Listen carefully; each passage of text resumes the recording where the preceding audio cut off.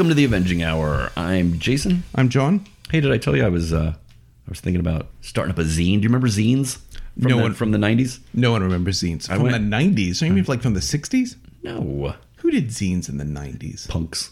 Oh, see, I was not a punk. Gutter punk kids. Skater dudes. Music scenesters. Gotcha. Granola tree-hugging people. I don't know. Zines. So this is something I would see in a meme. If you were a 90s kid, you'll remember. Zines. Hey, anybody remember zines? And slap bracelets? And pogs? I don't know. Anyway, I went and bought a black and white laser printer, and I got like one of those staplers that you can like staple something really long, like the middle of a book, so you can fold papers. And I'm doing it. More power to you. Zines, man. You know what it is? It's because I've been reading all these books from the late 80s and stuff. So I'm like, yeah, zines, cool. And I'm going to hack into the Hungarian secret police. Oh, are you going to post your zine there, or? I'm also going to do an accompanying blog, but it's going to be like a radio show. So it's going to, like me DJing with a bunch of songs and then like breaks in between. So it's not a blog? Why? Because you will not be typing things. It is a... Oh, I'm sorry. No, not a blog. A podcast. A podcast of a radio show. I haven't worked that part out yet. Really? But it's going to be an accompanying thing. And it's going to have songs that were like inspired while I was putting the zine together. Songs from the 90s? Some 80s. Songs current. I've got a range. I have layers. This is episode 175. Hey, welcome to the Avenging Hour. Sorry. This is episode 175. We're going to be talking about West Coast Avengers number 36 from September of 1988, done by Steve Englehart and Al Milgrom, and they are invincible. This one is wait. What? The title is The Last Page. Shut up. Well, on the cover it says Dr. Pym must die, which agreed. This one was called hold on, I know it's a flashback thing. There it is. That's the title of this one? That's the title. Oh, it does. I read that and I thought they meant that was the title of this last page of the book. It's called Return of the Ant-Man, which is fabulous because he looks ridiculous in this stupid jumpsuit. And it was one of the titles of his early Tales to Astonish. Splash page. There's the team. They beat up some commies, and they're breaking out of prison. I guess this all looks the same. They're breaking into prison. Oh, right. Remember, they just got back from Latveria. Yep, there's the problem. They just flew in from Latveria, and boy, are their arms tired. I meant to mention last episode that we've spent 3 or 4 issues now with them just inside concrete walls. They've gone from one prison to another, and it's kind of frustrating because it's hard to tell what's going on. Al Milgrom said, "Hey, Steve, I don't have a lot of time for backgrounds. Help me out here. Just draw a couple lines." So yeah, like you said, they're breaking back into Bratislava prison because the Eastern Bloc Computer Network mentioned the name Maria Trovaya. Yeah, so they're back to trying to find Hank Pym's former wife. Apparently not dead, first wife. And they're all together sneaking around the corner, and Hawkeye's mad, and Mockingbird's mad, and Scarlet Witch and Vision are in the middle going, "We're happily married," and there's Wasp flying around going, "I'm divorced." And Wonder Man's like, "Hey, shh, we're almost to the spot where that ant heard Maria's name." I don't know why you would know that. I'm really annoyed at Hawkeye's thought balloon as he's thinking about Mockingbird killing the Phantom Rider, because he says, "You let the Phantom Rider die." So even in that, first of all, in that word balloon, he's admitting she didn't kill him.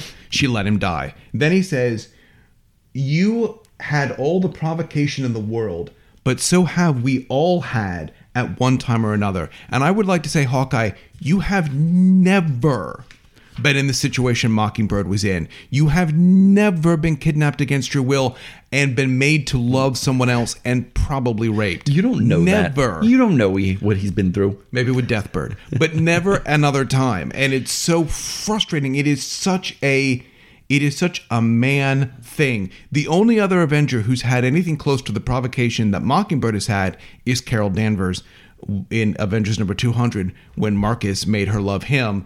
And then the other Avenger said, "Yeah, that's great. I think this will be fine if you go off to his realm with him." And what bad could work out? Yeah, nothing bad could happen. She's the only other one that can say she knows where Mockingbird's coming from. Mm-hmm. Sorry. My rant is over. So they creep around this corner because apparently this prison is built out of curves. And hey, there's Quicksilver with some dude who looks like he has boomboxes on his shoulders. That would be the voice. Now, the voice isn't that important, but that doesn't mean I'm not going to talk about him a little bit. He is a Hank Pym villain, which I never realized before I read this issue because I had always seen him in Captain America. Oh, really? It comes from Tales to Astonish number 42 in April of 1963. His name is Jason Cragg. He is a radio announcer whose mic was ionized by atoms from a nearby atomic lab, and it gave him the power to make anyone who heard him do what he said. Okay, let me pause you right there. Can you explain why, when he's telling this story, there's a panel where he looks like he's dressed like a Dickens character? I can He's a radio announcer. He's wearing a top hat and a vest and like a three-piece suit and what? I'm pretty sure it was probably drawn like that in the original comic because that seems like a very 60s thing to do. He's wearing a cravat. So he was beaten by Ant-Man when Ant-Man covered his microphone with laryngitis germs. Sure. Which apparently gave him laryngitis for 20 years. So bad. What are laryngitis germs? I don't know.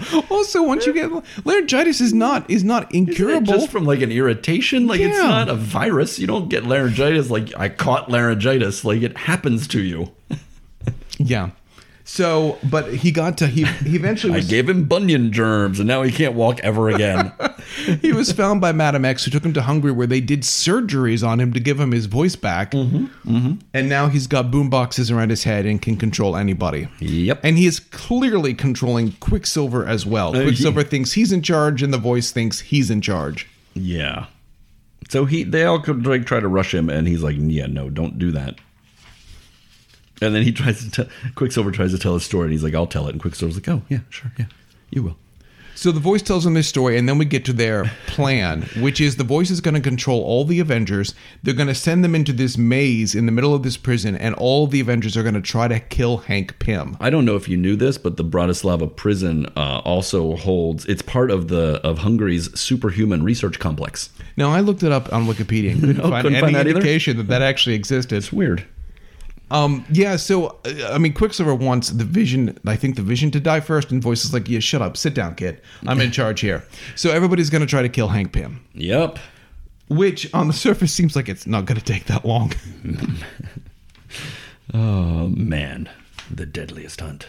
So he gives Hank Pym a short 5-minute start. Yeah, and then the rest of the Avengers are off after him. Quick question. Yeah.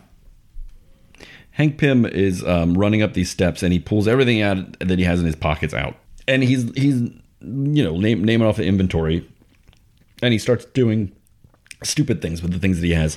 My initial thought was he's getting sent into this maze. It's big. There's stairs and hallways and tunnels, and why can't Hank Pym just shrink himself down to a tiny, tiny size and hide in a crack somewhere? He can't change his own size anymore. That'll kill him. Okay. That was my question. Because I'm like, they could never catch him if he just went, whoop. Well, the Wasp could. She'd never find him. But it doesn't matter because he can't. That's why he changes everything else's size, because he can't change his own. So, okay. So he's naming off all these things that he has, and he doesn't use any of the useful ones. No.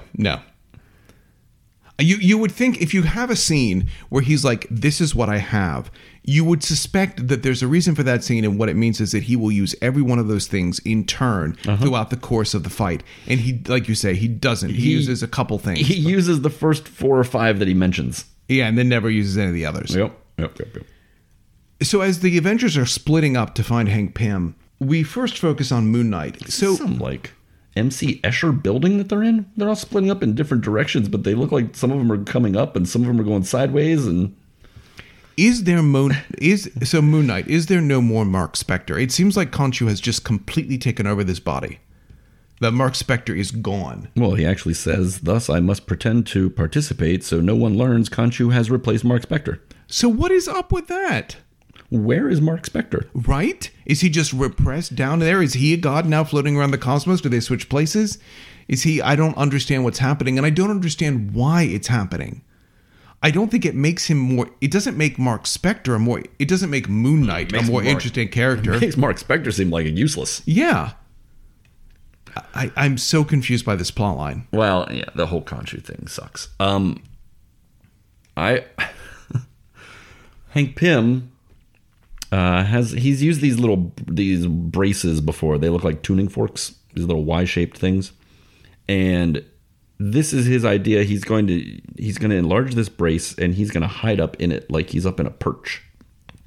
Now, my question is, why didn't he make it big enough that it would go all the way up to the ceiling, first of all? And why didn't he try and make it wider so he could hide in it better? And also, Hawkeye finds him because when he enlarged the brace, it gave off heat, and Hawkeye was able to sense that heat. That is the weirdest thing when Hawkeye's like, I feel heat. Well, what does that mean? What do you feel heat from? What? And why does heat mean Dr. Pym? Are you like some sort of heat-seeking archer? How do you know this? Heat didn't mean Pym. Heat meant that brace was enlarged.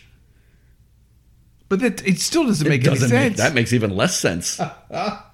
But yeah, it's basically... And Pym's like, I forgot that Hawkeye's an excellent tracker, just like in that book by that guy. Sorry, that's Last of the Mohicans. And then he shoots... Pym shoots Hawkeye with the stun gun. He used his yellow jacket. Mm-hmm. But apparently it doesn't affect you if you're grounded. Yeah, Hawkeye shot a grounding arrow into the ground and was still holding onto the... Is it a taser? Is it electrical? I don't know. Would a taser not affect you if you're grounded? I don't know. Science. Is it? I mean, it's a fun fight because honestly, Pym and Hawkeye were the only two that could really go head to head without somebody getting killed. Although, not really, because Hawkeye eventually almost knocks Pym out and then starts strangling him to death and goes, I can't do it. Because my mind is so strong, I overcame that voice command. Well, and also because I could never kill. Only Mockingbird does that. Here's the thing, though. Isn't Hawkeye like half deaf? Maybe he only heard part of the voice's command? Well, and also, if you remember the graphic novel Emperor... Hank Pym must. That was it. That's all I heard. If you remember the graphic novel Emperor Doom, Hawkeye was one of the ones that could ward off the Purple Man's, Doom's suggestions. He was one of the ones that... I don't remember that. But that doesn't make sense. Supposedly because of the concentration he needs as an archer, he was able to... It was Wasp. Yep. Actually, weirdly enough, of the 4 Avengers that were able to ward off that programming, 3 of them are here right now: Wasp, Wonder Man, and Hawkeye. Who was the 4th one? Captain America. Of course. Where's he at? We could use him. So Pym knocks out Hawkeye after like a 6-page fight. Moving on. Then he knocks out the Vision and the Scarlet Witch much quicker. Okay, Hank Pym knocking out the Vision is ridiculous. Well, what he does is he knocks out the Scarlet Witch, and then the Vision... Well, first of all, he knocks her out with some kind of gas thing, and then grows a giant camera and drops it on her. Yeah. And then the Vision just basically is like, I can't fight Hank Pym. I must save my wife. Here's the problem. So Vision rushes through this wall and grabs Pym and starts just giving him a bear hug. They were commanded to kill Hank Pym. Hank Pym running past that wall, the Vision starts to come out. Vision could have just put his fist through Hank's head and solidified himself, and Hank Pym's dead. Sure. In like 2 seconds, boom. Sure. This is rest of this comic, throwing it away. You're just going to rip... That is the stupidest thing I've ever seen. Yeah, you're right. And again, most of these people should be able to... All these people should be able to take out Hank Pym, but especially the Vision. And for the Vision to give up on this, I mean, he's being mind controlled, but he gives up on Pym to go rescue his wife. Witch, yeah. And I'm like, well, but then... That wasn't what you were told to do. Right? And then Tigra almost gets Pym, but he runs away, and Moon Knight sends her in another direction. Because, again, I don't know if you're aware of this, but he's really Khonshu. So you can't mind control a god? Apparently not. Okay, that was a convenient out. Also, I don't understand how he gets away from Tigra in the first place. I mean, Tigra may not be the most powerful Avenger, but against Hank Pym, she should be doing pretty well. And she didn't even announce herself. She just dropped out of the sky. Like, she should have just landed right on him. Yeah. But she landed next to him and starts talking for some reason. And she says, starting out as Ant-Man taught you a lot about dodging. Did it? What? But you were so small, it was probably hard to hit you. So he's running down the opposite tunnel from Tigra and, thinking to himself about tunnels because he was Ant-Man. And Mockingbird grabs him. And then she talks about how She could kill him. She could kill kill- you right now. because, I don't mind killing people. But first, I'm going to give you some time to beat me. And actually, I love what he does, where he uses... Yeah, it's kind of cool. She's got these bracers on her wrists that her battle staff goes in, and he uses his powers to shrink them so they crush her arm. Yeah, it contracts on her wrist and breaks her arm, which is nasty but brilliant. Yeah, and then she kind of like passes out from the shock, and he makes a point to make them bigger again so she doesn't lose her arm. And then he runs through another door and finds his not dead wife. Look at that. She's lovely. Look at the size of her head. Yeah, she's sitting in a chair with her brain is ginormous. Like 5 times bigger than her body. Yes. And it's gross. And she's not dead. Nope. And he tries to talk to her, and apparently she has a computer screen where she does a lot of talking back to him. First, she tells her life story and how she married him as if he doesn't already know that part. I don't understand those first few panels. And then she starts talking to him. Like the first 5 panels, she's telling him what happened up to this point with her family. And then she says that they were doing stuff on her.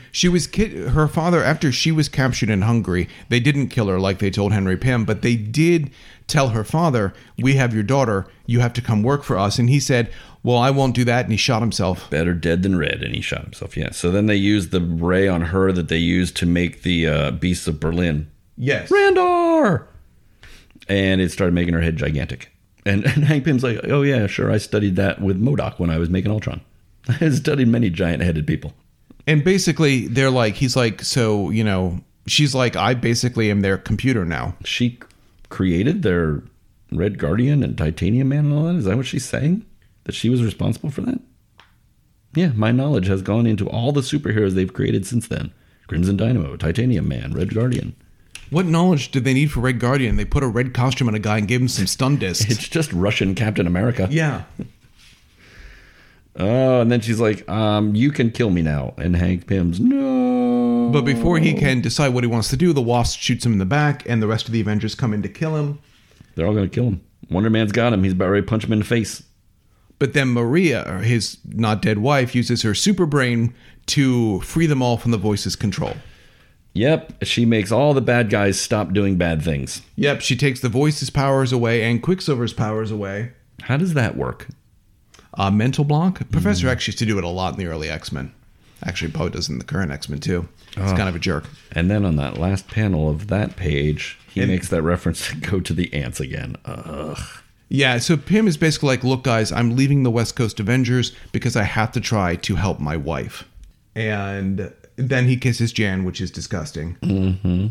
And she's like, "Well, I guess we were never actually married." Yeah. Because if your first wife wasn't dead, then what we did was a sin. Oops. And then the Avengers... And then, well, first Vision and Scarlet Witch are like, "Marriage is the best." And Mockingbird's like, "Nope." Hawkeye and I are splitting up. So, for the record, Pym's wife will never be cured. She eventually becomes Modam, the female MODOK. Damn. And also, for the record, I wondered a couple of times if this was why Steve Englehart did this plotline, if he wanted to nullify the Pym-Janet marriage, I should say, so that... But why? What does it matter at this point? It wouldn't matter to me, but this way neither of them are divorcees. I don't know. I think it's dumb, but I wasn't sure if that's why he did this. I don't know why you would do this. I mean, it gets Hank off the team, but there's so many other ways to do that. Do they get an annulment officially from the church? Well, and yeah, right? And this will never really be mentioned again. She will quickly be forgotten, and everyone considers Hank and Jan to have been married and divorced. Sure. So if that was his plan, it didn't work. Oh, man, why did I have to look at that banner at the bottom? Next issue, Mantis. Ugh. So, Mark's Remarks, this is interesting. It's a huge double column where he basically announces he's not going to be the editor of the West Coast Avengers anymore. Oh, really? Yep.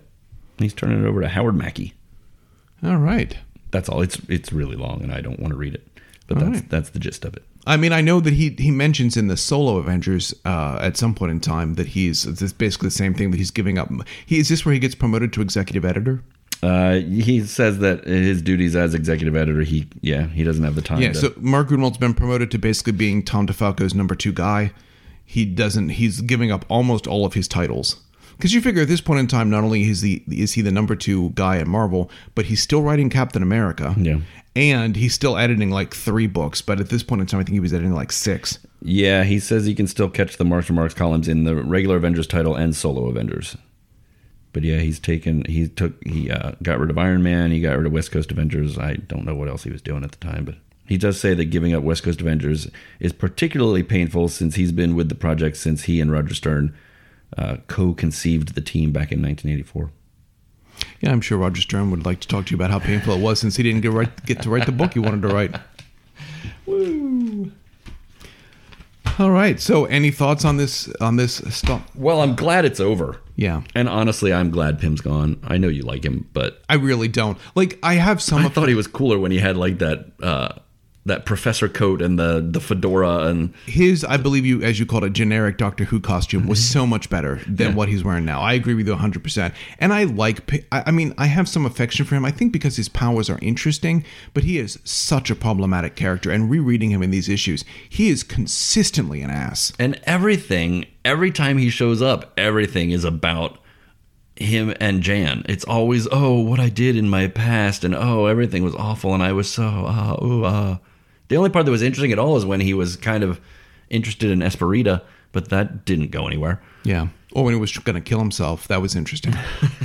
When he wrote out the 75 goodbye notes. I wonder if anybody kept those. They sold them on eBay.